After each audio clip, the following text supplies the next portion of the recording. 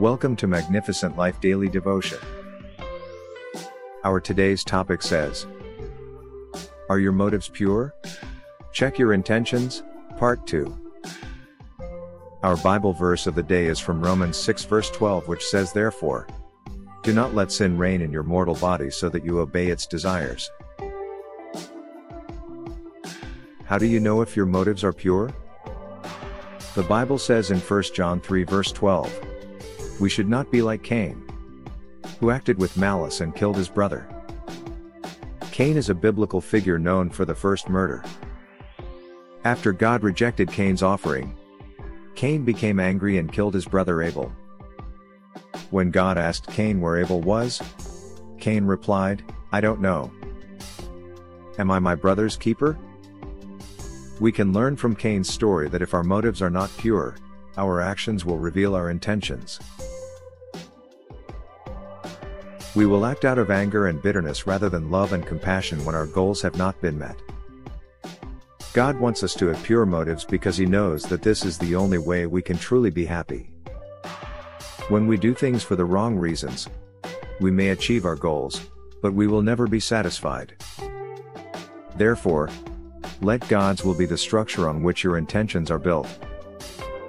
This will not just rain blessings on you but also give you peace. When you have good intentions, it will bring peace and great joy. Romans 12 verse 2 says, Do not be conformed to this world but be transformed by renewing your mind. Then you will be able to test and approve what is good, pleasing, and perfect will of God is.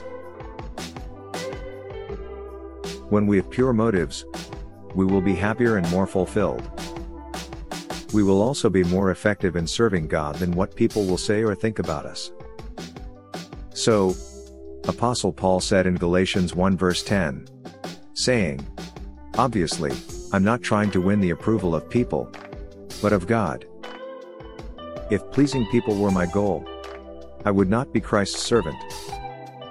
In other words, we can please God when we have pure motives. This is because our actions will align with His will, and we will live out our faith in a way honoring Him. So therefore, brethren, our ultimate goal should be to glorify God, and we can do this by having pure motives in all that we do. When we pray and make requests of God, we should do so with a pure heart, free from ulterior motives or self-seeking desires.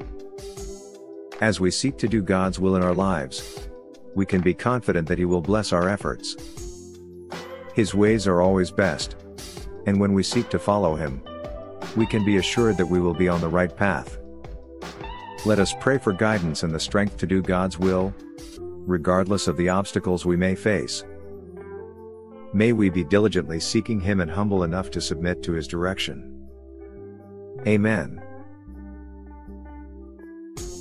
As we close today's daily devotion podcast for Magnificent Life Ministry, I want you to remember Philippians 2 verse 3, which says, Do nothing from rivalry or conceit but in humility count others more significant than yourselves.